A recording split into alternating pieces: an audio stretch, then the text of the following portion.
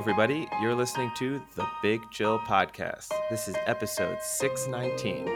Purdy, and more Purdy.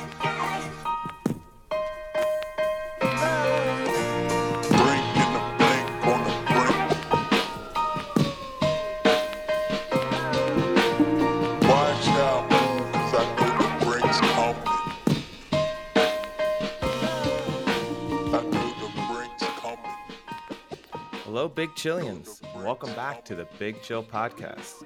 I'm Frank, joined as always with Eddie. Eddie, we're finally, hopefully, back on schedule here after some recording blips. Yeah, obviously with you traveling and being in some unfamiliar locations and maybe not the strongest Wi-Fi in the world, we hotel Wi-Fi, not what it's made out to be. Not what it used to be. I can tell you that much. Well, I think the issue is some hotels are really good that they'll give you like the better Wi-Fi. You can like pay for it, or if you're an elite member or whatever, you can get the better one. But in Europe, it's just free Wi-Fi for anyone in the hotel, and it's just awful. Like the Wi-Fi in Hamburg was brutal. Like not only could we barely record, but I could barely watch Hulu on it. It was awful. Oh, poor you. Yeah. Couldn't even watch the Americans. Oh dear, how did you survive? I don't know. But yeah, no, it's good, obviously. Back in familiar territories. Get back to our good recording schedule. So listeners, I know there'll be some people, probably some withdrawal, going on, but they'll have us back in their lives, back in their ears now. Yeah, and maybe a few years down the road, they can, put in for a special prize to hear one of our lost episodes, which is now we have another. Once we, when either through Patreon or OnlyFans, whichever direction we decide to go down, we can have the lost, what do we play? Files. Do we play the Lost Files as we're like naked on OnlyFans? Yeah, that will be it. That's how we'll really start just churning the cash from the podcast. But yeah, no, obviously good to be back. Always a good reminder just to tell people now that we are back, make sure to subscribe, follow us on all of our various social media profiles, and, leave us a review. Always helps, always nice. Yeah. If you enjoy it, even if you don't, we're fine with the negatives. But yeah, it's good to be back talking to you. I had a big night out last night with some ex-international rugby players, so my brain might not be working quite as fast as it usually does.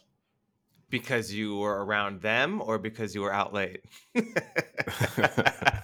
Out late, bit of alcohol out late. But I know something that will entertain you, something that reinforced my position in the world, my status in life, my sporting achievements. I know we love to talk about what could I do? What could I have been? What could I do now? How far could I kick a ball? Did you have a kickoff with the rugby players? Did not. We'll try and get that set up. However, so I was in a bar that we both, whenever you're in Paris, we regularly go to. No free ads. Yeah. Don't even say it. It's my local, it's my regular drinking spot. I was there. There were, quite a few, ex-international players, some, I think, 5 or 6 World Cup winners. So, quite a nice assortment of former rugby players with the World Cup going on and some big matches this weekend. And eventually, the owner of the bar brought me over to introduce me to them. And the first person I was introduced to, he said, "Hey, I'd like you to meet each other. This is John Smits, captain of the 2007 World Cup winning team for South Africa. And this is Eddie, my best client."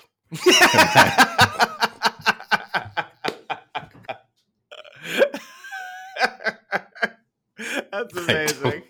I don't think two CVs have ever had starker contrast. Oh, that is so good. Which one do you think has drank more beers because of that intro? The captain of the 2007 World Cup winning team, or your best client at the bar? It'd be close. Yeah. That might be the only thing I get close to him on. He's probably got you beat on more free beers offered. I don't know. I mean, I do pretty well in that place. It would be, he'd be surprised if we could have that kind of tally on, if you had the sort of life stats that they sometimes discuss, like if you could see how many times you've done certain things. If I could, my tally on free beers would be fairly high. Uh, I'm glad that's what it was. I was hoping like you walked up to them and was just like, "Welcome to my bar, boys," like something like that. Like, "Hey, Prince of Paris, nice to meet you." And then literally as I was then introduced to more of them, as they sort of brought me into other groups and introduced me to other people, the description was, "This is Eddie. He's the bar's best client." That was that was it. And then I had to be like, "Oh well, and you are, former international with, 100 and something appearances for this team and whatever." Yeah. And that was just me, just a consistent drinker. That It's was like it's like, oh yeah, you think you had a good run? I once came to this bar 37 days in a row, and they're not even yeah. open on Sundays. Yeah, Do unfortunately, that, buddy. I didn't bring that stat out. I didn't want to humble them, So that's going to be the second time we see each other. I'll just slip that statistic in. Yeah, that's But pretty it funny. does. So good night. Yeah, it was good fun. Uh, it was, we went out to another bar afterwards. Now, So were I did. they okay with the level of fame having you with them as they went to other bars in Paris? Because I mean, I'm sure you were mobbed when you went to the other bar that you frequent at, and I'm sure they weren't expecting that level of fame. Were they They were able to definitely. handle it? I think they felt a little bit out of place. Okay. I will say this: at least there was a line. They wouldn't have been able to skip the line. I at least, was able to pull off the They could line have skipping. killed everyone in the line, but couldn't skip it. So at least had that going for me. But yeah, no, I think they eventually got settled in and understood they were the Prince of Paris. It's Nice. you know Now, let me ask you this. Being someone who's, about an inch shorter than you, would I have felt a little small in this group? you would have felt small with the guys that we went out with afterwards. I mean, height wise, actually, only a couple of them were very tall. A lot of the players, they weren't all. There were a few.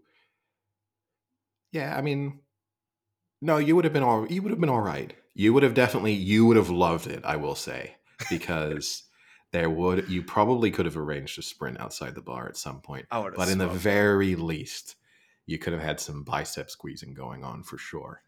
So Wait, me squeezing they're squeezing mine. probably, Just everyone, just a both. squeeze off. Just a lot of squeezing. Yeah, but no, I think you probably, based on the physical interactions I had, I would have said you would have had some bicep squeezing going on.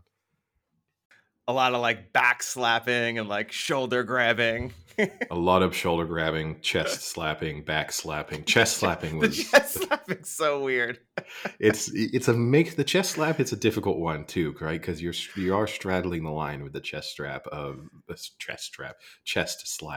of being potentially a little bit aggressive. It's even Like when like you a hard movement to do. yeah. Like you gotta put your arm in an awkward spot to chest slap someone. But no, as a short king, you would have been all right. You wouldn't have been too out of place. And how was the late night experience? It was good. I mean, I did tell you, you know, I know eventually when this podcast becomes even bigger and we're, you know, Joe Rogan style, getting swarmed everywhere we go and just, the face of podcasts, might be difficult That's a for weird us. thing, considering it's an audio platform. Yeah, it might be difficult for us to go around, and it does make you sort of not want to be famous because in the first bar we were in, people were people were coming over and asking for photos, but like pretty respectful. In the second bar we went to, especially as you get into like 3-4 in the morning, and so people are a bit drunker, so the way they approach, there's a lot of instant physical contact, which I wouldn't love. And there's people like coming up and putting, wanting a photo and like putting their hand around necks as the photo is being taken. Again, not trying to be aggressive, but probably not super enjoyable if you're on the receiving Yeah. end. So I'm sure it's a little different though, like when you're a pro athlete, because it's probably like, look at these little children trying to hang off my neck, you know? well, Like, no, but I mean, here's the thing: is because it's the Rugby World Cup going on, so you have people who rugby fans. Some of them are big too, so you do have big guys coming up wanting to take a photo, and it's a little bit when you're out at you could definitely see why you'd probably certainly at a certain status, want the sort of VIP experience because it would just become a little tiresome.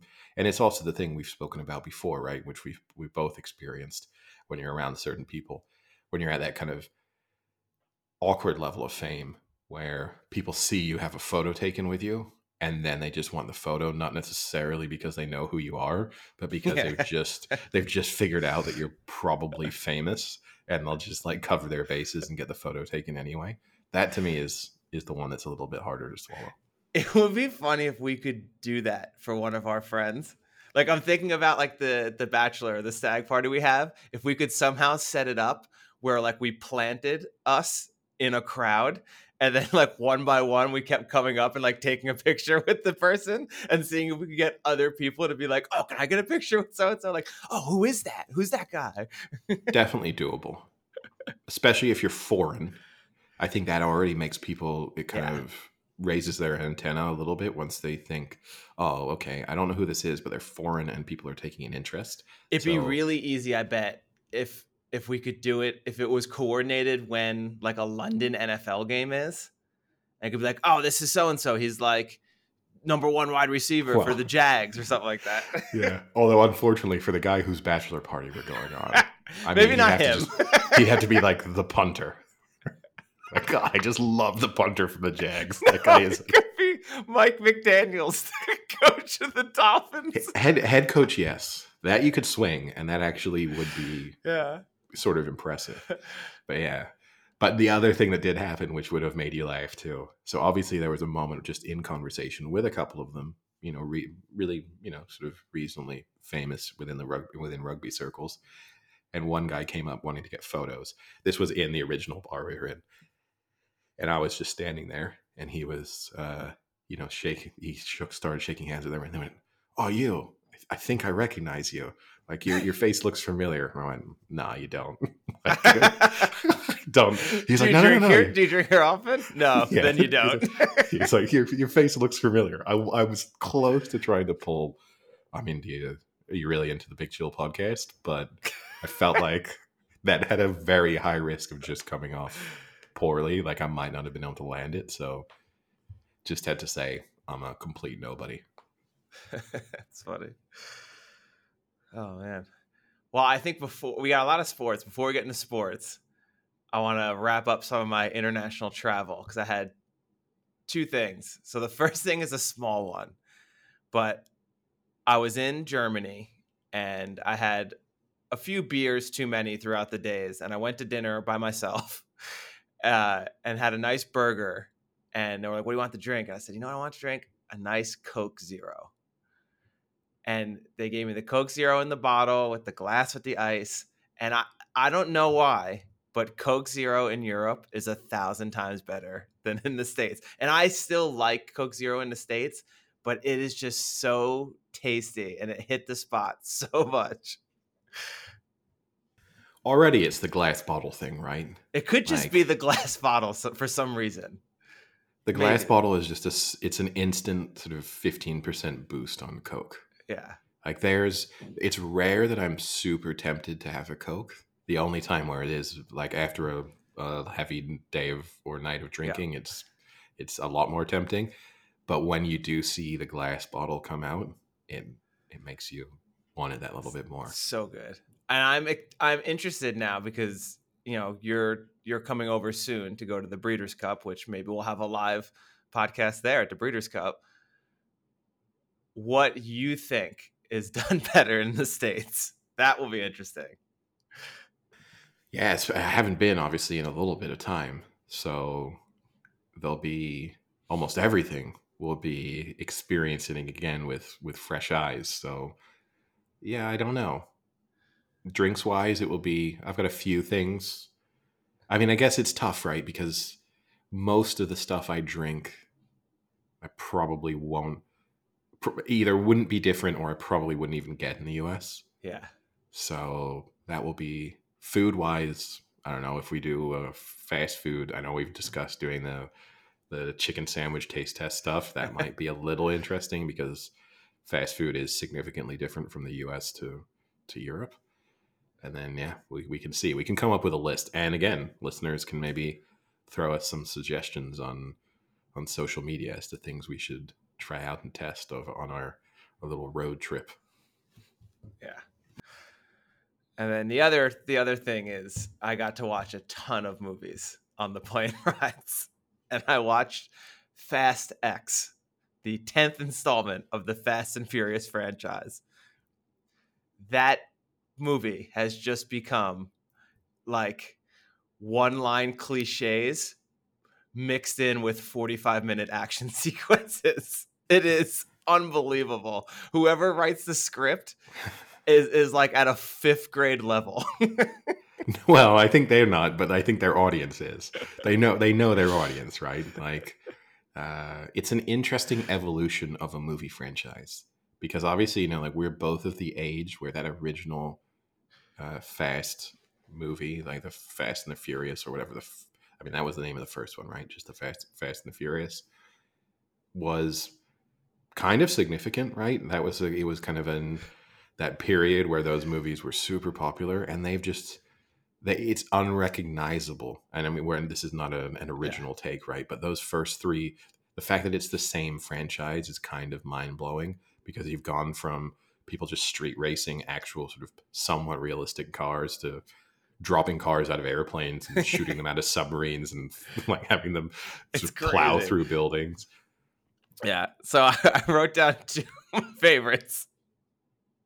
This is Dom, the Vin Diesel lead character, who says, a cop and a street race driver, they drive down the same road long enough and they realize just how similar they are. Trust me, I know. The fuck does that even mean? It's one of those things that like sounds as if it should be deep and meaningful, but actually is just has zero substance. And then just the back and forth, like the tick for tack of one. There was a fight scene, and the one person goes, "I'd stay down if I were you," and then the person responds, "You gotta hit me harder than that to do that." And then the response back is, "Well, you're gonna regret getting up." And then the response is, "One of us will." That's all the movie was. It's just like these one-liners back and forth. You say this though, right? And like our friend Vasilis, who obviously regularly comes up on the podcast, if he heard that line, I mean, he's probably watched every Fast and the Furious movie because it does feel like it's truly in his wheelhouse. But he would think that was an awesome line. Like he would walk out of the movie theater thinking, I hope I get into a street fight and I get told, don't get up, you'll regret it. And I get to say back, one of us will. And then I knocked him out. Yeah, and it only made $715 million in the box office. So yeah, it's doing pretty well. As I said, my rants about movies these days. They're made for teenagers in China. Like it's not exactly high quality stuff.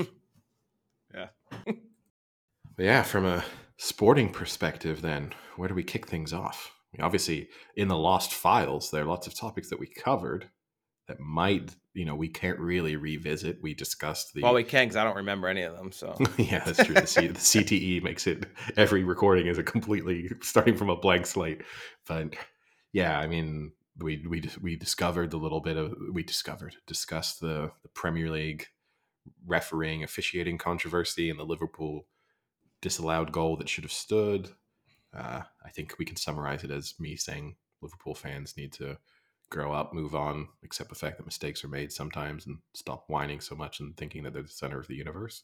Yeah, I have to say, in almost every Premier League match I've watched since, anytime something went to like a VAR, like every commentator would comment, well, we all got the full audio of that and we can clearly know that this is the right call or something like that. There was always some comment about it. Well, I mean, I watched Spain against Scotland in the World Cup qualifiers on, I I think it was Thursday night, Wednesday, I'm pretty sure it was Thursday. And Spain, when it was 0-0, Oh yeah.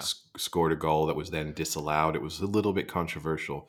But in this instance, I mean, I actually think it was, in the end, he's offside. And the debate becomes, is he interfering with play? And I mean, he's obviously sort of impacting the goalkeeper's ability to move. So I think anyone arguing, it comes back. I think if you're on the pitch, you're interfering with play. It's obviously a sort of famous quote anyway, but uh, they weren't helped then.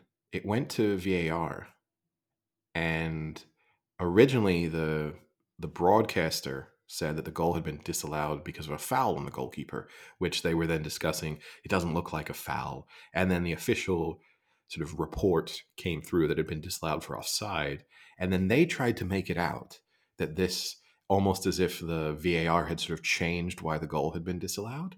It's like, no, no, no. You guys you just saw it was disallowed. You watched the replay, and you've decided originally that you thought it had been disallowed for foul, and now you have found out the official reasoning was it was offside. You're trying to make it out like this is some confusion from an officiating standpoint, but in actual fact, it was just you erroneously reporting it originally, and instead of addressing it and go, oh, actually no, it's actually offside, you've decided to try and kind of make it seem as if the referee has made a mistake somehow, and they're trying to make up for it. Yeah, and then I think so. What was it? Portugal, Belgium, and France were the first three to stamp their ticket to Euro 2024, right? Yeah. No. Yeah. Yeah, 24. 2024. Yeah, yeah. Yeah, it is tough I now always get so because confusing now with because it was a year off with the the COVID. pandemic year has made Really everything, messes well, me up. yeah, it's made everything a little bit more complicated, and that period of when they were using the correct year or when they were Yeah.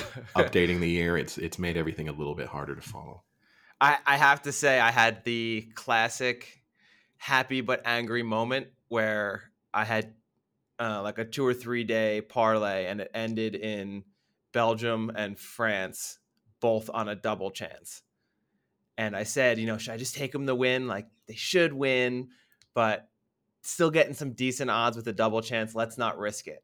And of course, they both win. And okay, I won, but then at the same time, like, I could have won a good amount more had I been risky. But I know if I'm risky, when Belgium goes down a man and they're up 2 goals, they definitely let up two to tie it, and I get screwed on that. So it's like one of those things where whenever I am conservative, it'll win, and whenever I get a little ballsy, it always loses. Yeah, it's a tough one because yeah, you're happy, and then also, right, it's the peace of mind, when you were sitting there and they were winning, and you've got your sort of double chance, so then you feel super secure, which is a nice position to be in. The sweating out the final few minutes of a match, whilst the win itself might be bigger, is sometimes not the Yeah. experience you really want. Like it's kind of nice to be comfortable thinking, oh, they need to score multiple goals for me to be losing here now.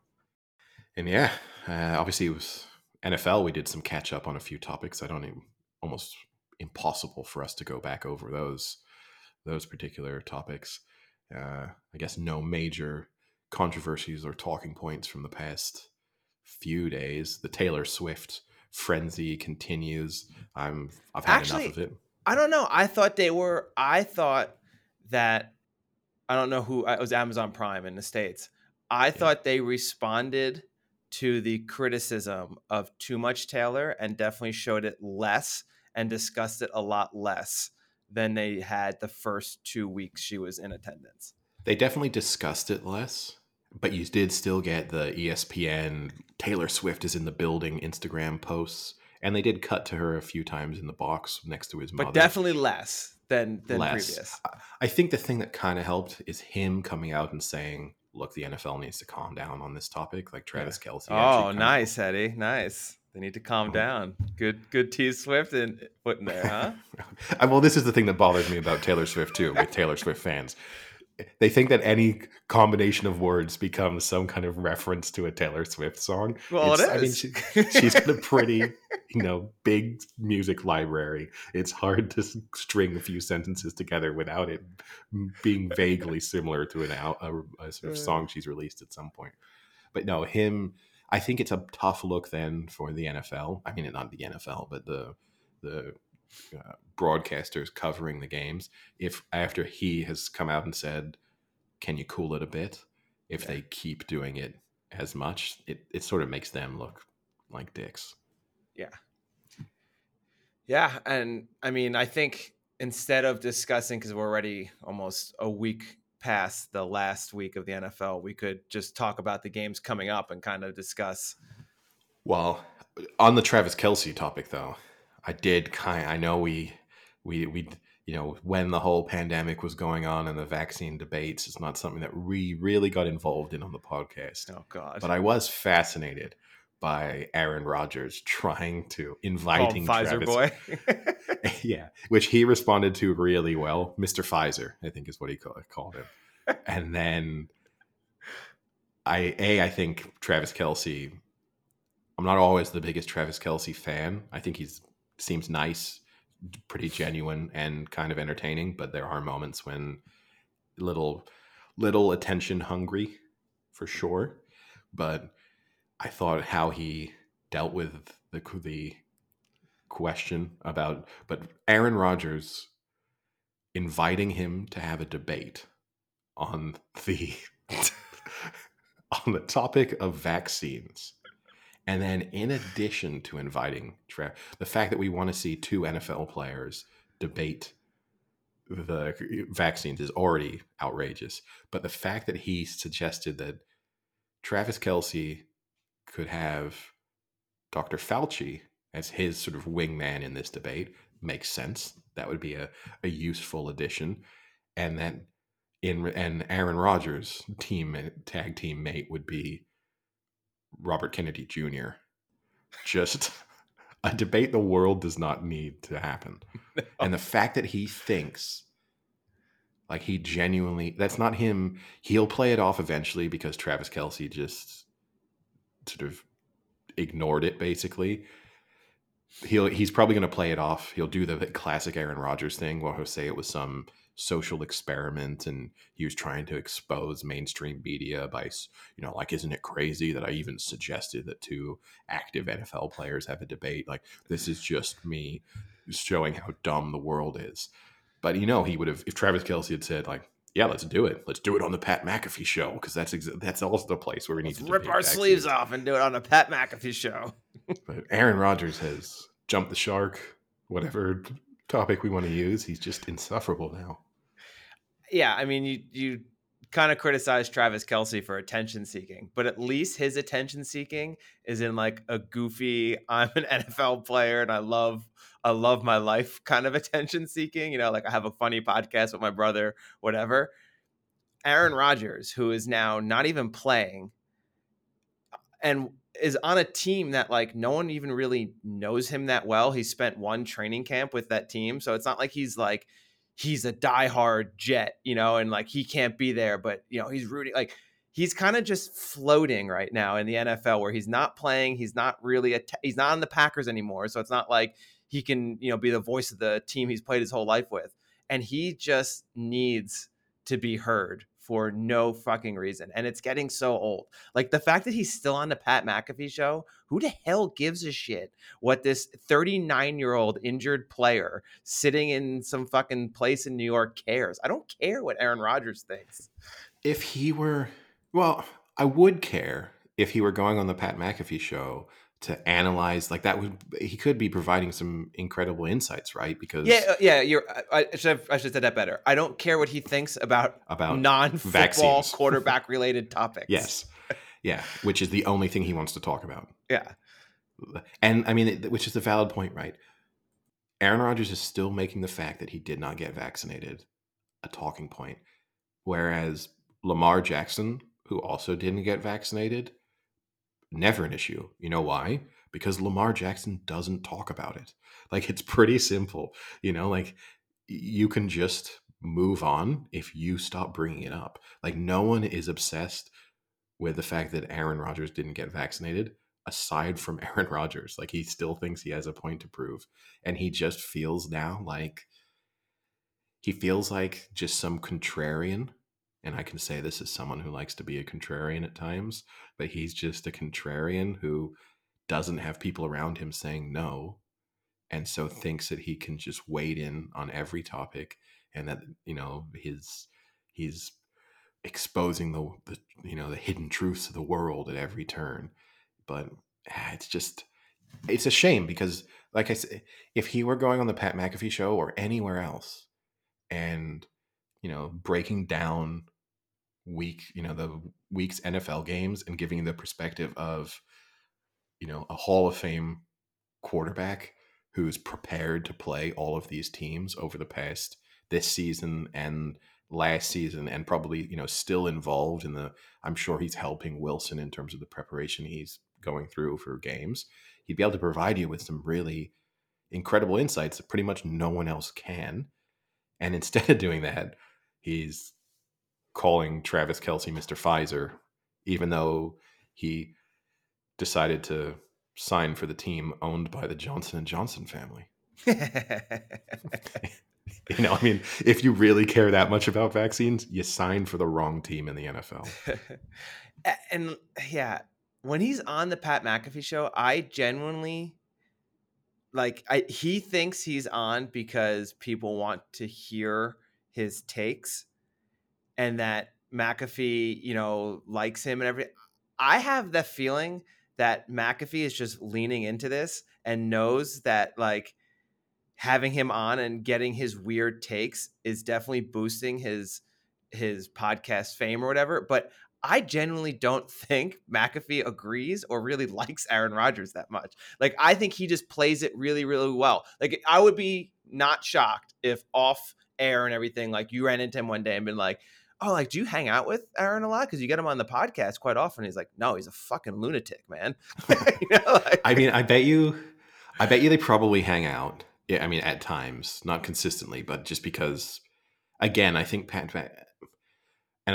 you have to give Pat McAfee incredible credit for how he managed to go from a position that most people don't really care about and turn that into a really successful media career. So, but I think he's leaning into it a lot. He's just playing. It's the just persona. Aaron Rodgers is famous. I can get some clips that will go viral on social media. People are going to discuss it, and it's a way of making people tune in to the Pat McAfee show. It's just because this sounds stupid to say, right? It's just because Aaron Rodgers is really famous. This is, I mean, that's where I'd say agree. If he had, he's not getting him on for the content. If some other member of the media was just coming on and spouting exactly the same things as Aaron Rodgers, it wouldn't be interesting. But it's just let's just get him on, get him to say some wacko things. The clip will go viral. The people who love it, who are embracing all the conspiracy theories, will tune in because they feel like the truth is being spoken on the Pat McAfee show. And the people that hate it will tune in because they'll just want to hate watch Aaron Rodgers and Pat McAfee. And it works. He wins either way, right? Yeah. All right. So I guess sticking with the NFL, like I said, we won't go through them, but I just have, I guess, one talking point from last week. And that was the Sunday night game that was supposed to be the marquee matchup of the NFC with the Niners versus the Cowboys. I want your honest opinion. Do you think that's how good the Niners are? Or do you think the Cowboys just severely shit the bed? I do think, I mean, we had in our off podcast discussion, I just think that's a very good matchup for the 49ers. You just have these moments, right? I don't think they have any fear. We've seen them beat the Cowboys multiple times in recent seasons in the playoffs, even when the Cowboys maybe were a better team. So I think now the Niners are definitely better than the Cowboys. It's an excellent matchup for them. They go into it with total confidence.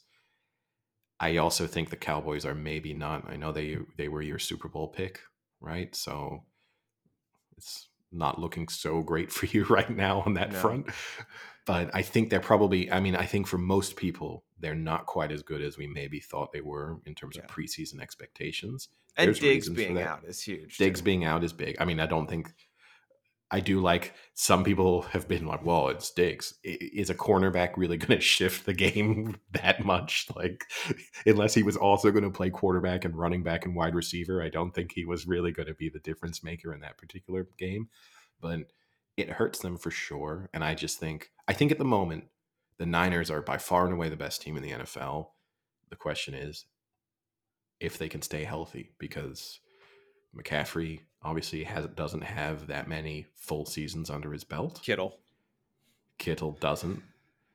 There's some players people are like, well, Brock Purdy. I mean, Brock Purdy had a somewhat fluky injury in a playoff game. It's unlikely that he gets injured again. I mean, he might do in the same way that any quarterback could get hurt with a hit, getting hit in the wrong way and getting a leg trapped or whatever. But he doesn't come across as an injury risk, right? Like, it's not like Joe Burrow or someone who feels like is consistently picking up injuries. But yeah, you've got Kittle feels less important, I will say. I mean, he's obviously what he does as a blocker is useful, and he has games where he gets very heavily involved as a receiver. But I feel like they could lose Kittle and still pretty much be as good as they are. McCaffrey is the big one. I mean, he's just.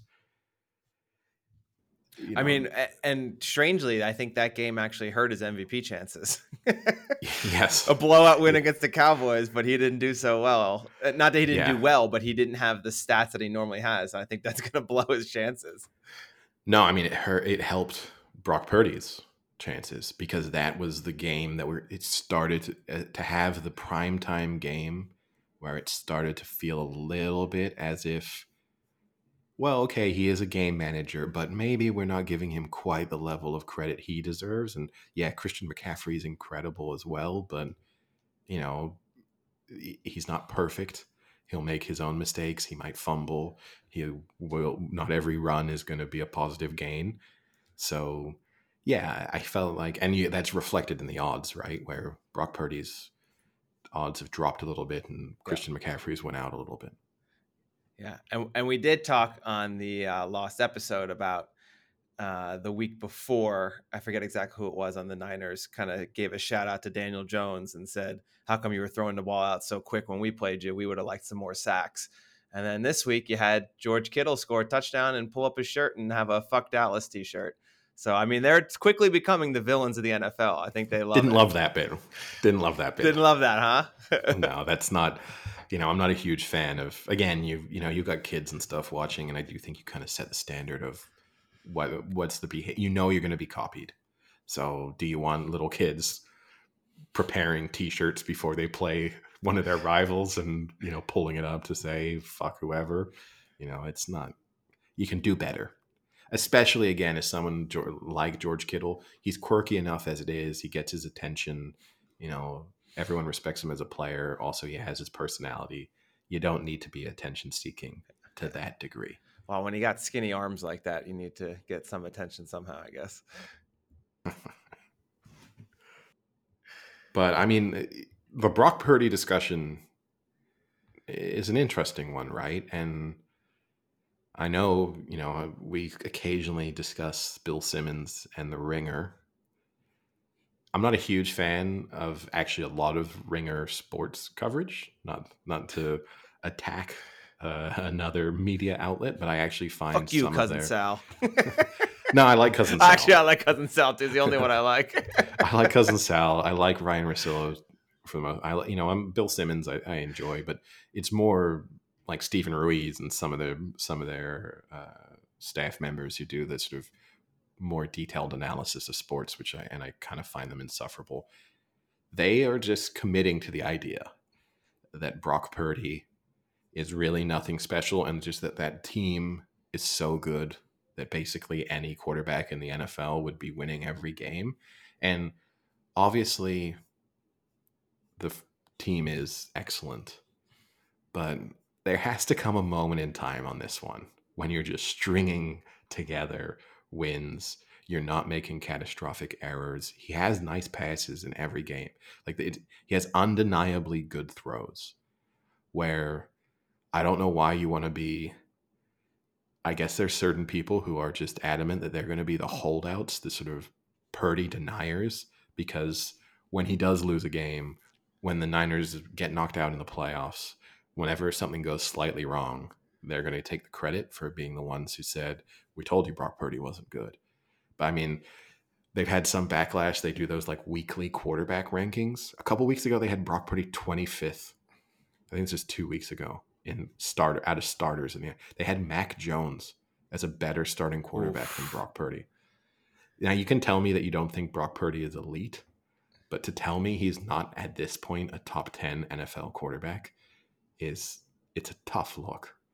I'm not saying he's Patrick Mahomes or Josh Allen. Like the talent level is different, but then the time, and I don't want to make these comparisons. The talent level was different for, say, Tom Brady, not necessarily the most talented quarterback from a sort of skill set perspective, right? But better than Philip Rivers was more talented than Tom Brady. Tom Brady was a better quarterback. I mean, I guess, yeah, it's tough. I think he's a good quarterback. He's definitely moving up my rankings for sure. He's nowhere near in the 20s. That's ridiculous. And I keep comparing him to Alex Smith. When Alex Smith was in his prime, he was probably close to the top 5. You know what I mean? Like the only thing that got Alex Smith out of Kansas City was Patrick Mahomes, who's the best quarterback, of this generation. So like he was still very, very good. Yeah, I mean, maybe he wasn't doing what Mahomes did, but he still won games. At the end of the day, that's what the goal is, to win games. But you do get a feel of a little bit of a game management with him. I mean, for instance, he's only had one game with over 30 pass attempts. And in today's NFL, that's pretty rare to see that. And that's against Right, the Giants when they were dominating. Like, I don't even know why he was throwing the ball that much against the Giants. but that's also just Shanahan too, right? Like you have to. There's the game manager discussion, but there's also Shanahan loves the run. He has a team built to run the ball, not just because of McCaffrey, but because of everything they do in terms of the creativity in their blocking schemes, and then also their ability to. I mean, you basically have for every snap of the ball, they basically have 5 potential threats to run the ball. But I mean, I guess then how, like, if you're a run first team, it's because you have the tools to run better than to pass. No, I think that's because Shanahan is a run first coach. I think you could put Patrick Mahomes on the 49ers. Shanahan's still going to be running the ball more than he throws it. Just because that's just in his DNA. I think he thinks that's how you win NFL games. Like it's the most, it kind of goes back to that sort of like Southgate discussion with the England football team of a coach who ingrained in his DNA is the belief that there's a smarter way to win a sporting contest. And for Shanahan, he thinks it's running the ball. He thinks that's safer. He thinks you can dominate time of possession. You can sort of really take the will out of your opponent more efficiently. It's safer. There's less chances of a turnover. I think no matter who you put on that team, he would build a team over time to run the ball in terms of offensive line, running backs, fullbacks, wide receivers. He would want to tight ends. He'd want to have, but as I said, I think even if Patrick Mahomes' number of attempts would drop off significantly if he were playing for the 49ers. Also, Yeah, the other thing too is because the role is you're just managing, because you're a run first team and you manage the offense. Here's the difference though. And I mean this very genuinely. Like Alex Smith, especially in his time at the 49ers, was a game manager. He was safe, check down, non-explosive plays. Brock Purdy, he didn't really make many spectacular throws. If you take out basically the playoff game against the Saints, really no highlights to speak of during his time with the 49ers. He played in a playoff game where they didn't have a completion to a wide receiver. Brock Purdy won't have that. And he'll make some, over the course of every game, he makes 2 or 3 elite throws. And I don't think you would have said the same, even in his prime, about Alex Smith. You'd have said, hey, he's effective, no turnovers, reads the defense well, makes the smart play.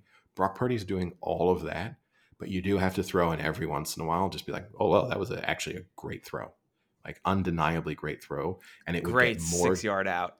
Look at that. No, but I mean, he has he's not in the top 5 in throws over 20 yards. He's not in the top 10 over throws over 40 yards, and his longest throw of this season isn't even the top 30. again, it's their offense.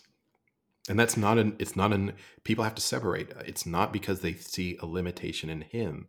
It's because they think that's the best way to win games. Yeah, And, I agree, but then like I don't think you can say he's an elite quarterback if you're not seeing like elite abilities yet. but I think you are seeing elite abilities in terms of the reads that he's making, in terms of, okay, he's got lucky. We've discussed it. He's had a couple games where there were some drop passes that should have been interceptions, and that would have maybe changed how his season so far looked. Not in terms of win outcomes, but in terms of from a statistical perspective. But I just think, he does enough over the course of every game. He has highlights from every game that if instead that was Justin Herbert, you'd be creaming yourself. You'd be sending me the clip of the throw, being like, "Oh, you think this guy isn't special?" But because it's Brock Purdy, it's like they come into every game with this preconceived notion that it's just a super talented team and he's just a game manager, and so they overlook the quality of either the read or the throw. And I mean, the question I would ask you or anyone: how many games in a row does he have to win before he would be an elite quarterback? Because there has to be a tipping point at some moment. If he wins 90 NFL games in a row, you know what I mean? Like there has to be a moment when, give me the number when he would have to be, it would be undeniable that he is in some way elite. And again, I don't think he's elite yet. He's too early in his career to kind of be elite anyway, no matter who he was. Even if he'd been the number one overall pick and come in, like Trevor Lawrence style in terms, you can't be elite after 2 seasons. But I think what? I think he is not. I don't think just winning games makes you an elite quarterback. I think you have to do things on the field that make your team win the game. There has not been one game this season or in his career so far that I could almost think and point to like, oh man, you know why they won that game? Because Brock Purdy had that elite throw, 50-yard dime for the game-winning touchdown, or he did this or did that. And at the same time, I would put him like I think elite to be an elite quarterback, it's winning and you being the reason the team is winning and you doing things that no one else in the NFL can do.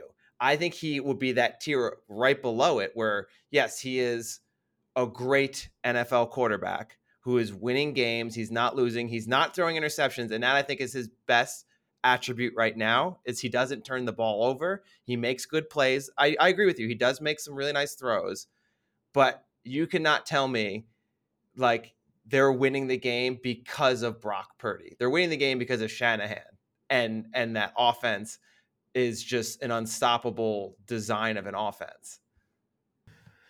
You say this, right?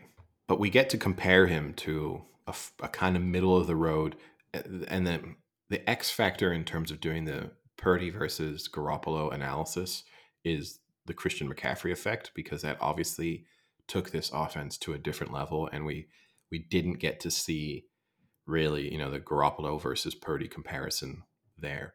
But we got to see what this Niners offense looked like with, I'd say, an average NFL quarterback who pretty much is a game manager. I think most people would say, who, as you say, probably doesn't win you games, but doesn't lose them very often. We got to see what that offense looked like under, with Jimmy Garoppolo under center. They are significantly better now. And you are probably bringing up statistics to try and compare and contrast what was their offense like in the Garoppolo era versus now. And again, it's not a totally fair comparison because the Brock Purdy era is also the Christian McCaffrey era, and that's a significant improvement there. But just from an eye test perspective, give me all the statistics in the world, but the eye test matters still sometimes. As someone who has watched every 49ers game pretty much over the last however many years, this team is so much better with Brock Purdy than they were with Jimmy Garoppolo. And so I get to see, like, what does this Shanahan offense, what does most of these components look like with an average NFL quarterback? And okay, they're better now. So he's definitely above average. Your definition of elite, I'm not sure I'm going to totally accept it in terms of you have to be the reason all the time. Like, you have to be the reason they're winning games, or you have to be doing something that you don't think any other NFL quarterback can do, because then that would mean then my list of elite becomes maybe one quarterback, right? Like, there's how many Yeah. quarterbacks in the NFL do things that I don't think any other quarterback can do? It's probably only This is coming from the guy Mahomes. who has the toughest lists and rankings out of anyone. And now you're going to say that you have many quarterbacks in the elite category? I would think you would potentially even be like, I don't think there's even an elite quarterback in the NFL right now. I think there's probably 4 elite quarterbacks in the NFL right now. I don't even know if there's 4. I mean, Mahomes, undeniably, right? Yeah. I think Josh Allen, you'd say, is elite. I think Josh Allen would be a borderline elite just because we've seen many times in big games he has not come through. It's interesting, that, right? So, I mean, winning is at times for you. Winning is the deciding factor, but then it's not the deciding factor. No, I think it's a combo of you have to. I agree, you have to win, but you also have to do well. Is Jalen Hurts elite? No, not yet. But he kind of meets. He does things at I times. think Jalen Hurts is closer to being elite than Brock Purdy is at this point in time. At this point in time. Yeah, I mean, probably, yeah. That doesn't. Is Lamar Jackson elite? No. I mean, that's a tough one though. He does things no other quarterback can do. He single-handedly wins them games at They times. just fucking lost to the pathetic Pittsburgh Steelers, Eddie.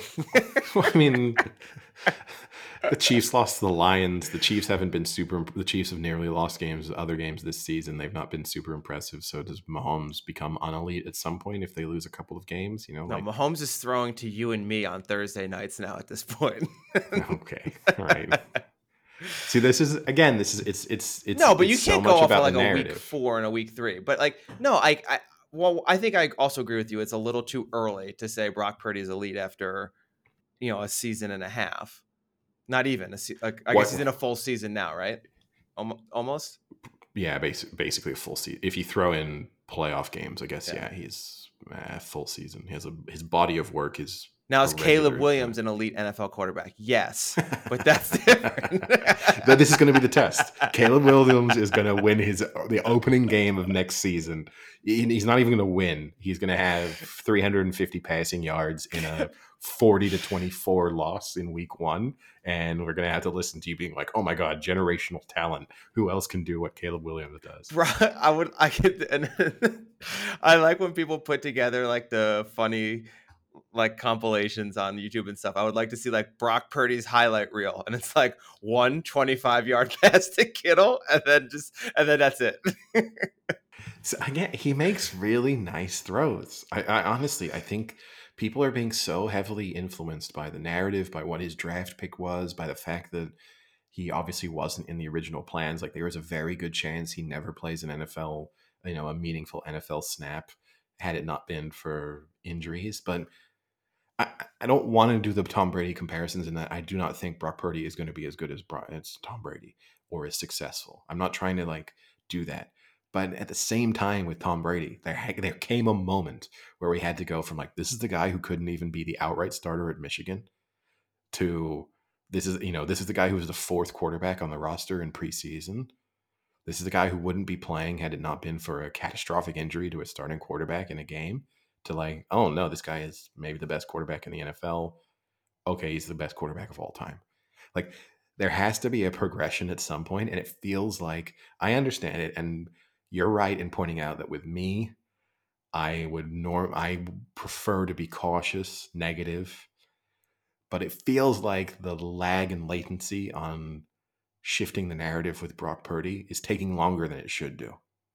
There are still people who I think genuinely think he's not really a NFL starter. That the Niners are just waiting for someone else to come along that they'll plug in. That ship has sailed. Yeah, Like he that's is. a huge spectrum difference though. Like I am not that insane.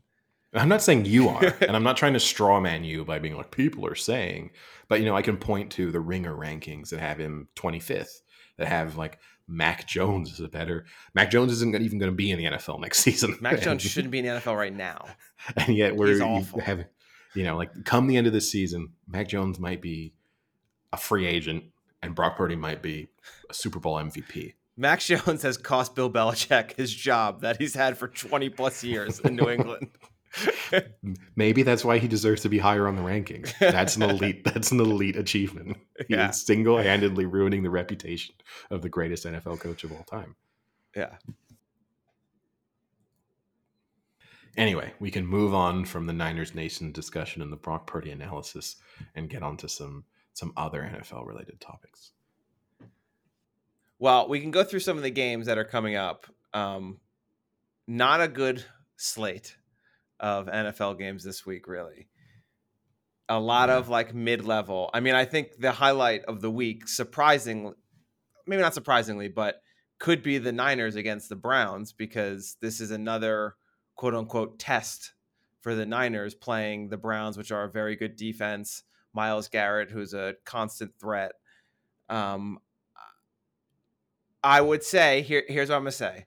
I don't see it. I think the Niners are a much better team than the Browns, but we're going to get one of my most hated things, where we're going to get a 1:00 Sunday game in a stadium that is going to be a downpour of rain, and it's going to be a mud bowl. And it could be one of those games where people are like, oh, see, the Niners not as good as everyone thought when they play in a mud bowl where you can't even move the ball. Like, it's going to be a complete overreaction, even if they do win.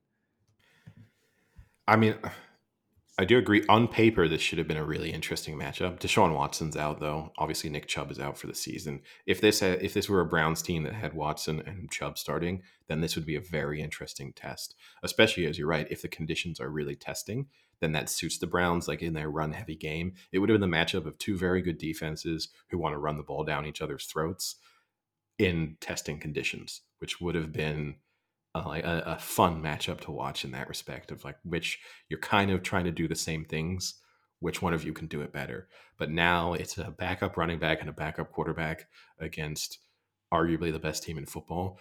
I'd be very surprised if the 49ers lose this. Like we've been denied what should have been and look, you're right.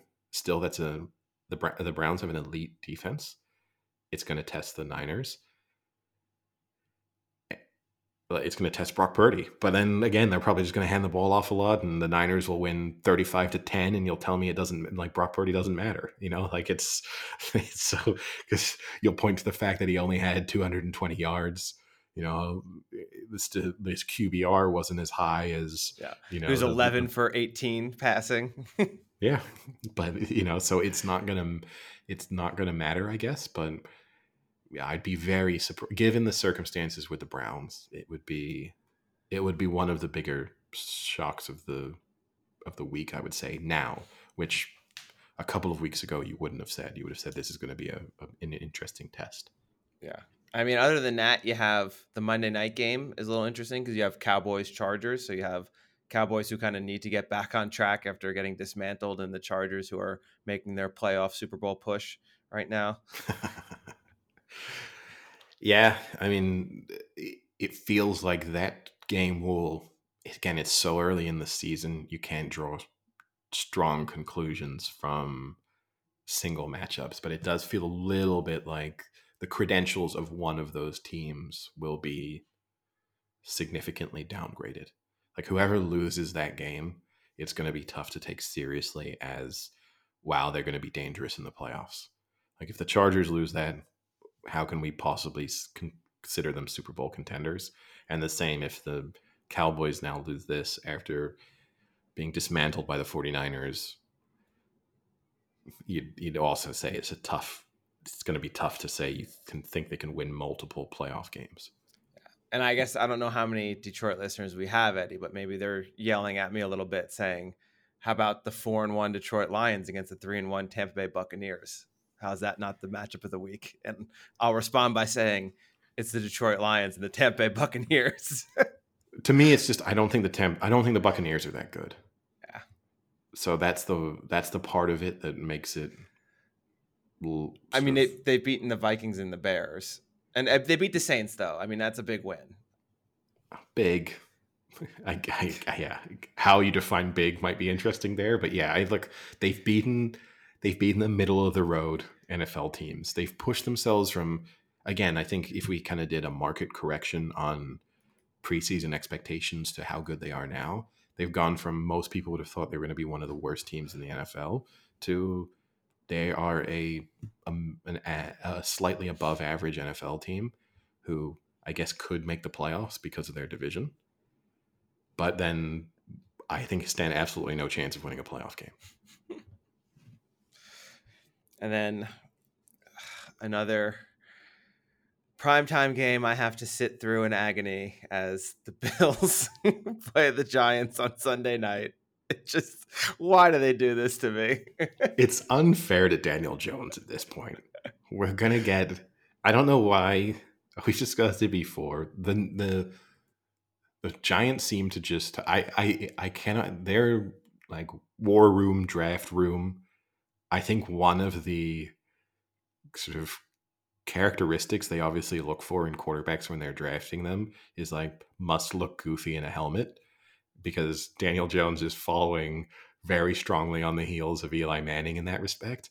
And I then feel sorry for him because there's going to be an interception or they're just going to be getting blown out by the Bills and they're going to do the like slow-mo zoom in on just his slightly confused eyes peeping through his kind of like odd looking face in his helmet. And I don't mean that he's not an odd looking guy, really. It's just certain people like in a helmet. The face in the helmet doesn't look great. Eli Manning was the same. Like Eli Manning is not a weird looking guy, but he looked weird in his helmet.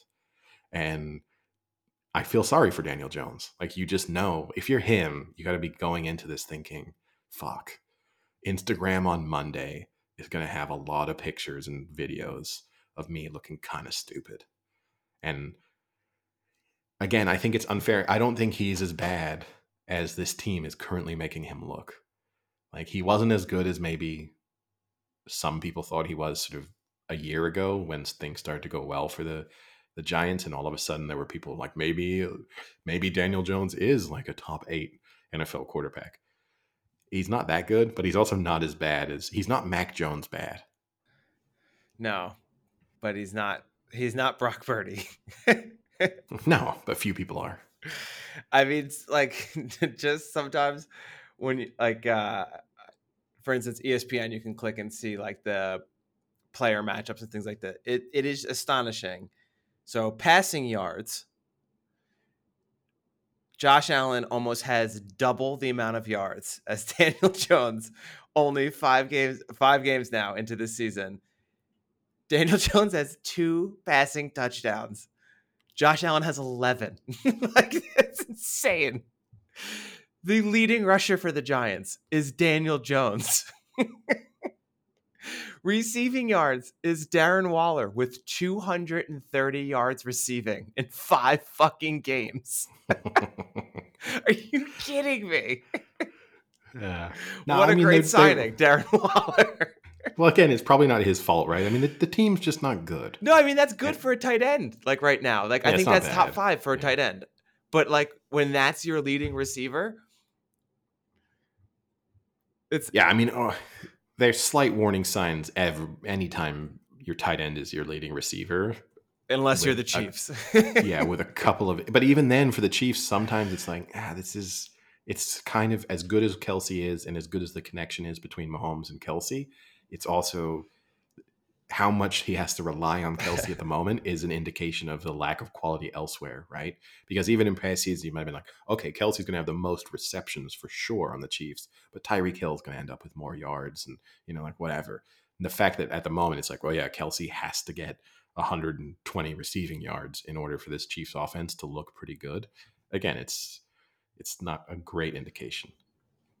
Daniel Jones shouldn't be too worried this week, though, because only 4 of his 5 starting linemen are potentially out. So There you go. Well, one of them, that's all you need. And look, at some point they're going to get some weird win. This is the other thing, right? Well, they have Because one win. No, I know, but you know what I mean? There's going to be like the Bills are going to have a really bad performance and it's going to. But it seems just unfair to keep putting him in prime time with this garbage team. And Can't I they get it. flex them out? You'd think, I get it that they were a big market and they were supposed to be decent. Yeah. But how on earth they get selected for this many primetime games? Like, it's unfair to them. It's unfair to the NFL viewing public. And you're right. I mean, who else, which other game would I have chosen to be primetime? I would have rather, like, Seattle Cincinnati is a better game. Yeah. It's a much more interesting matchup, too. I would have rather Vikings Bears as a primetime game. No. That I can't watch. It's going to deliver more entertainment. At least you got Josh Allen and Diggs in primetime. I mean, it's hard to make the case for any game being a worse primetime game. I mean, not just because they are by far and away the heaviest favorites, but just it's kind of amazing. At least we won't know they won't get flexed into any more primetime games later in the year. Well, no, because we'll probably get unlucky and they'll just end up being in like a crucial playoff game for the other team. So we're going to end up having to watch the Giants in the primetime like week 16 game just because of what the other team needs. It's just like now looking back, I'm already a little disappointed that they eked out that game against the Cardinals because I'd be happier if they were 0-5 right now than being 1-4. Yeah, it's because you want Caleb Williams. Yeah, which I still don't understand how that's going to be possible with the contract they gave Jones. Like it's going to be difficult to even get him. Like I understand everyone wants the Giants now to tank. Like on all my like Giant things that pop up on Instagram, it's already like how hard do we really even have to tank to get Caleb Williams? Like because I mean they only have left in this season four winnable games, and that's both against the Commanders, the Raiders, and the Jets. And actually the Patriots, I guess. So they have 5 winnable games. You think they win 2 out of those. They end the year on 3 wins. That might be too many. That might knock you out of the Caleb Williams pick. Well, yeah, aside from the fact, right, that Caleb Williams is threatening to... But he will play for the Giants. Yeah, for whatever reason, they've made it... Because it's New York. It shows what his priority is, which is make as much money as possible. I don't know if that's what you want out of a quarterback. But for listeners who are unaware, he basically said he can make more money from his NIL deals than he can as in his rookie year as an NFL quarterback anyway. So if he's not going to go to the list of teams that he has decided he wants to play for, then he will just stay in college for another year, make more money, and wait for 12 months down the line to try and kind of land in a more favorable spot. Which we discussed. There is some truth to that with that first year. Yes, he's probably going to make more with the NIL, but you're signing a long-term contract where you'll get more money guaranteed by the end of that. Whereas if he goes back to college, makes $6 million, $5 million, I think he's making right now in NIL deals, but then gets hurt and never plays in the NFL, it's a net loss. Right. And also the other thing too, right? All of those NIL deals, which are, sponsorship deals and whatever, he can sign those in the NFL too. Like it's as if it's not as if he gets locked into a situation where his only source of income in the NFL is going to be the salary that the team pays him. So it's a little bit, okay, you can get all of those endorsement deals and you can have your NFL salary. I understand. I just think it's sort of stupid. We've seen with the NFL, like, if you think you're that much of a game-changing quarterback, you're going to instantly, like, would he have put the Kansas City Chiefs on his list 10 years ago? Probably not. But now, of course, he'd want to play for the Chiefs. Like it's hard to, you can think too short term in the NFL in terms of where you want to be. There's lots of teams that, over the course of 5 or 6 years with an elite quarterback suddenly become incredibly desirable locations to play in. And then, so if you're that confident in your own abilities, then go and make a team good. But the one thing, I mean, this isn't a draft with only one quarterback in it either, right? This is a So, great QB draft class. This is going to be like one of the better ones since the Burrow year.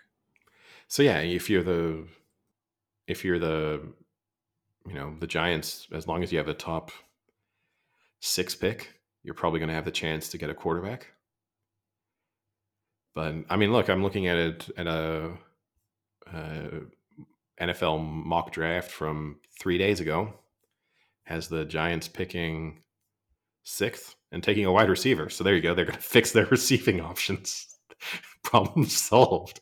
Welcome to the NFL, Keon Coleman, who is just going to radically overhaul the Giants offense through, I don't know, 9,000-yard receiving seasons. What would they need out of him? God damn. I don't know. But yeah, it is going to be a good QB draft class. I mean, I'm already all in on Caleb Williams, but I mean, you still have Drake May, who looks great. Michael Penix, who actually looks really, really good. I've watched him now for 4 years, go through Indiana and now at Washington. He's done really well. And then you've got old reliable Bo Nix, who seems to be in college for 14 years now. Yeah, Quinn Ewers from Texas as well. Yeah, Quinn Ewers is good too. All right, what other NFL related topics are there? As I said, it's not a week of. I mean, I guess that Seattle Bengals game probably the matchup of the week, just because. A lot riding on it. Yeah, like if the Bengals lose that one, I do feel like people have overreacted to them winning last week and like, oh, the Bengals are back. Like this is a tough test for them against Seattle. I don't know why. Beating the Cardinals? Yeah, no, but it is literally people are like, oh yeah, here we go, they're back. I actually think it's more reflective of the fact that the Cardinals are probably going to get closer to being worse. Yeah. But like the Bengals are 3-point favorites for that game, and I don't think they should be. Like I think Seattle are the better team. Like I don't really know what we've seen from the Bengals so far this season to think that they should be favorites against really any other playoff team. I think at this point they should be underdogs against any team you think is a legitimate playoff, And Seattle has that quality win against the Lions, or the Lions' only loss this year. And that's a good win. Yeah. I think that's a solid win. And I mean, yes, they beat the Giants, and I think the Panthers are the other win. But like, okay, who have the Bengals beaten? Yeah. And the Bengals got dismantled by the Tennessee Titans, and Tennessee Titans stink. The Bengals have looked really bad sometimes. And if you just, I know it sounds stupid, if you just throw out that week 1 result for Seattle, which of all the weeks you want to throw out a game, week 1 is the one you can dismiss the most easily, right? I think, they have looked as good, going back to kind of adjusting preseason expectations, they have looked as good as most people expected them to be, which is, a top 8 NFL team. And I've seen nothing from the Bengals to think that they are a top. I mean, they just seem like an average NFL team at this point. I mean, I think the one thing I saw is that Joe Burrow looked a lot more Joe Burrow-like. And I don't mean that just because he's playing the Cardinals. He was definitely moving around a lot more in the pocket. He was kind of like getting outside, using his feet to get some extra time, to get Chase downfield. So maybe he's back now and better and closer to 100%. And that could be what kind of puts them up back closer to the tier of the better NFL teams. I don't know. Like he definitely looked better. He was moving more, like he wasn't just standing there. So, but again, it's the Cardinals, so it's really tough to tell. This will be, I think, a good test. This is a good defense. Good edge rushers. Yeah. I mean, they're gonna expose some of the weaknesses that we know that the good corners. Yeah, we it feels like a bad matchup for the Bengals, but it feels like we say that almost every week with the Bengals, which is an indication that they're just not that good. Because at a certain point, when every team playing you is a bad matchup, you're just not a good team. Like it's you know,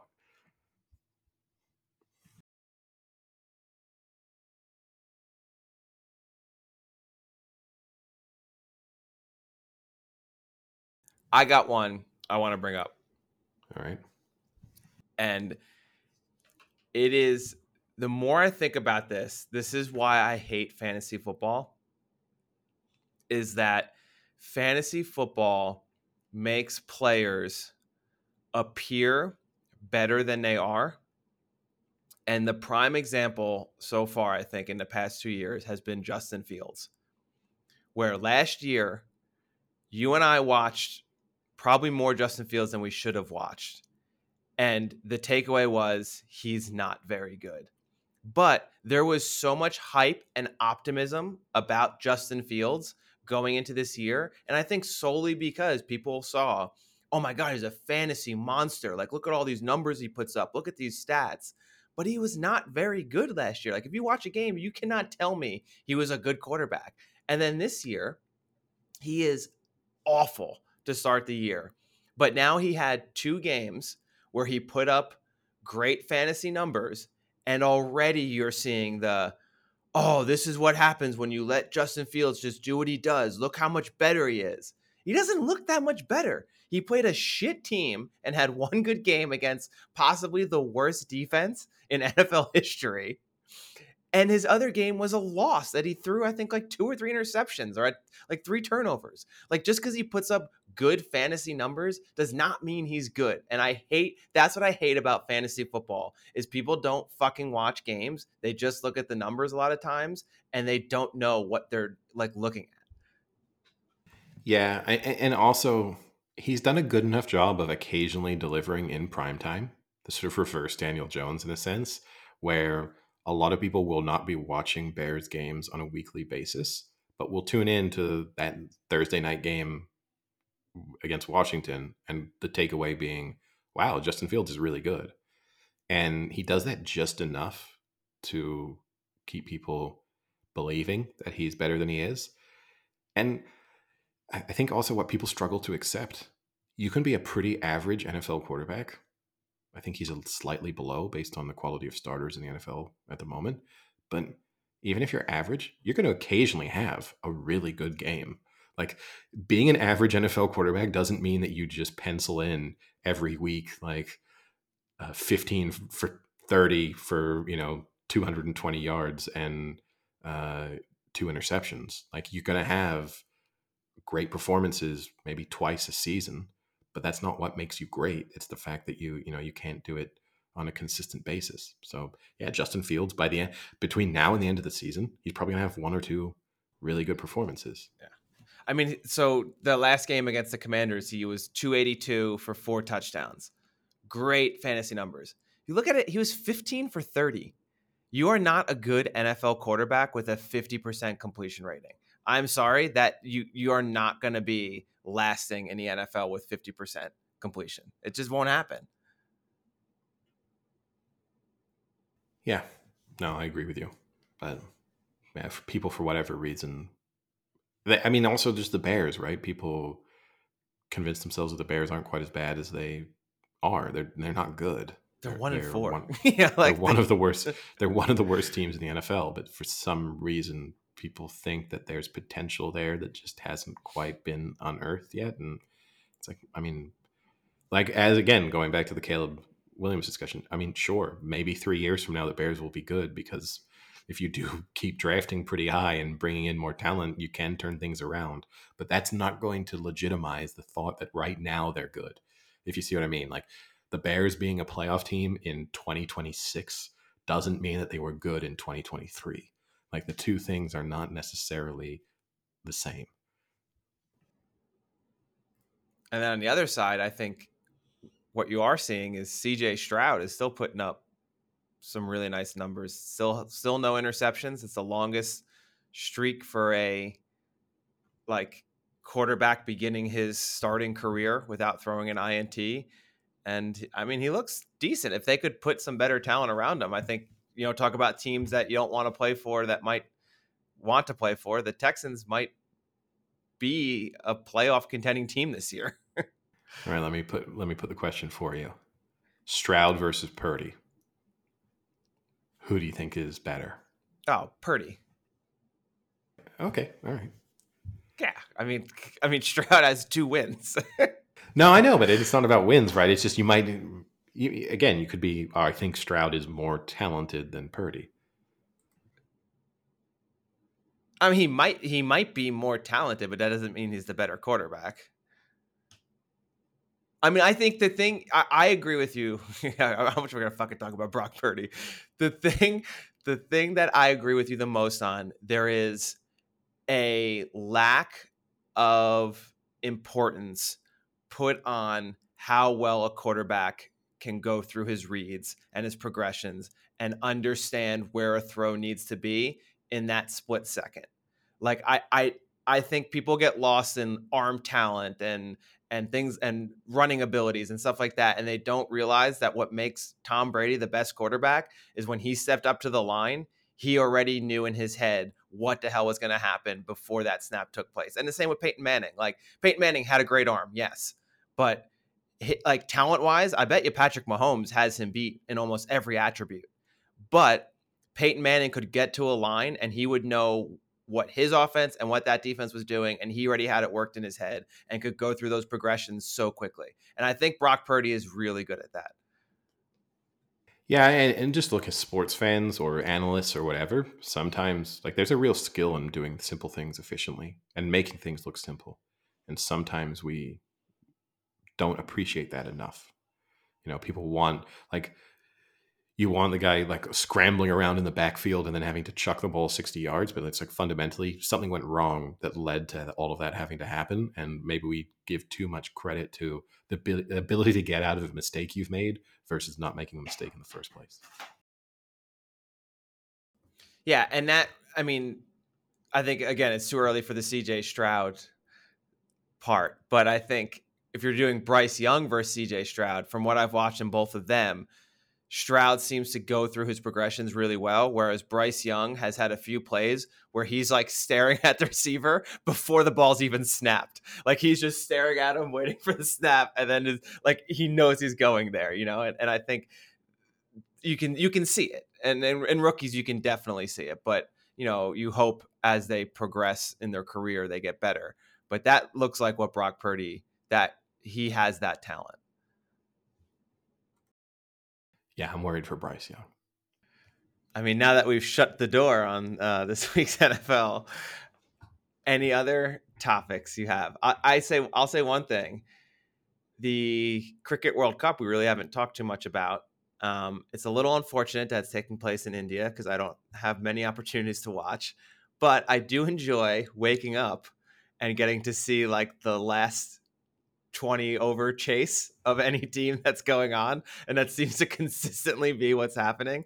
So today I woke up and got to see India need, I think it was 40 from 240 balls. Yeah, they haven't been any. The Sri Lanka Pakistan match had a really close finish. Yeah. But aside from that, the quality has not been great. Yeah, and a disappointing England loss in that first one against New Zealand. That should have been a better match, and it wasn't.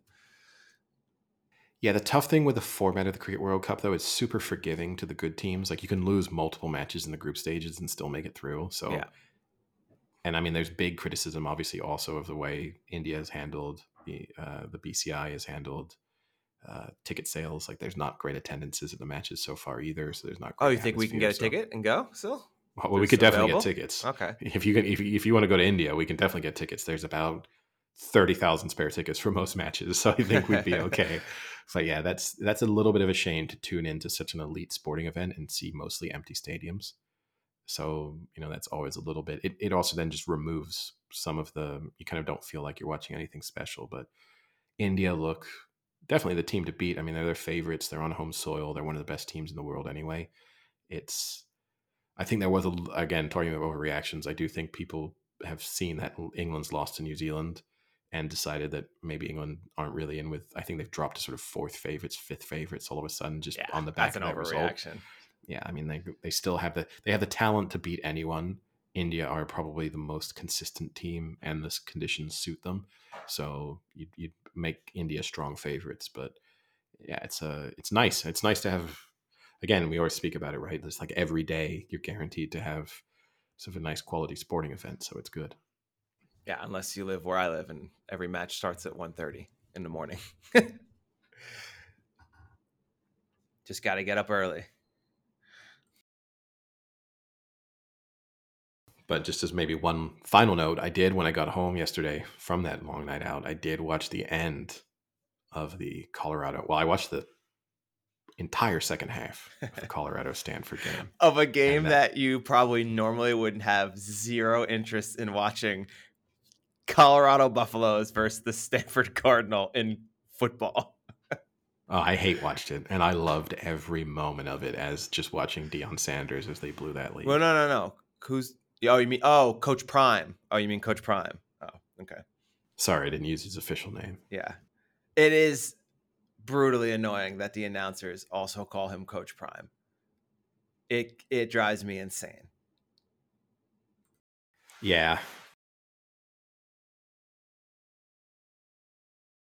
But yeah, obviously 29-0 up at halftime, ended up losing 46-43 in overtime. Could have lost in Double overtime. Could have lost in regulation. I mean, the Stanford drove down the field and kicked the game tying field goal, but could have, weren't not that far. With a little bit more time on the clock, would have been in a position, obviously, to win the game outright. It's just a catastrophic loss. And I just hope we'll keep hearing about Colorado, but there's no reason why we need to be paying that much attention to them. No.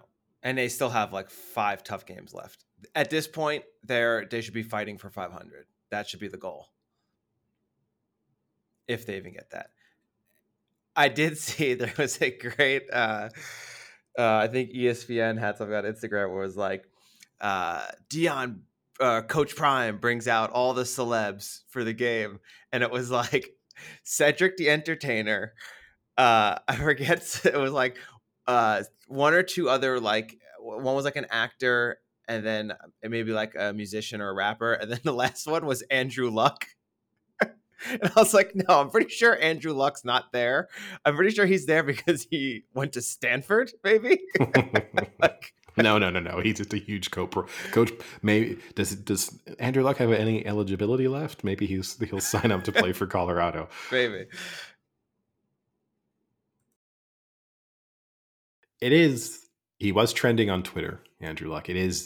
He's kind of evolved into Bigfoot at this point. Like the Andrew Luck sightings are so few and far between that as soon as he's seen somewhere, it's like a huge, like, where has Andrew Luck been for the last 2 years since we last saw him? Where in the world is Andrew Luck? And he's just literally sitting at home.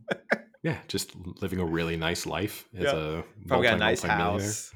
It says he just likes traveling the world. Yep. I bet he's got a nice like infinity pool, the one that like looks out with the false edge. I bet he's got one of those. He just sits in there and hangs out. I don't know. With his drool control, I don't know if he's a guy who can really, really go into pools. That might be too risky for him. All right, I guess with the comment on Andrew Luck's drool, we can call it a day. Yeah, fitting way to end. All right, talk to you later. See ya.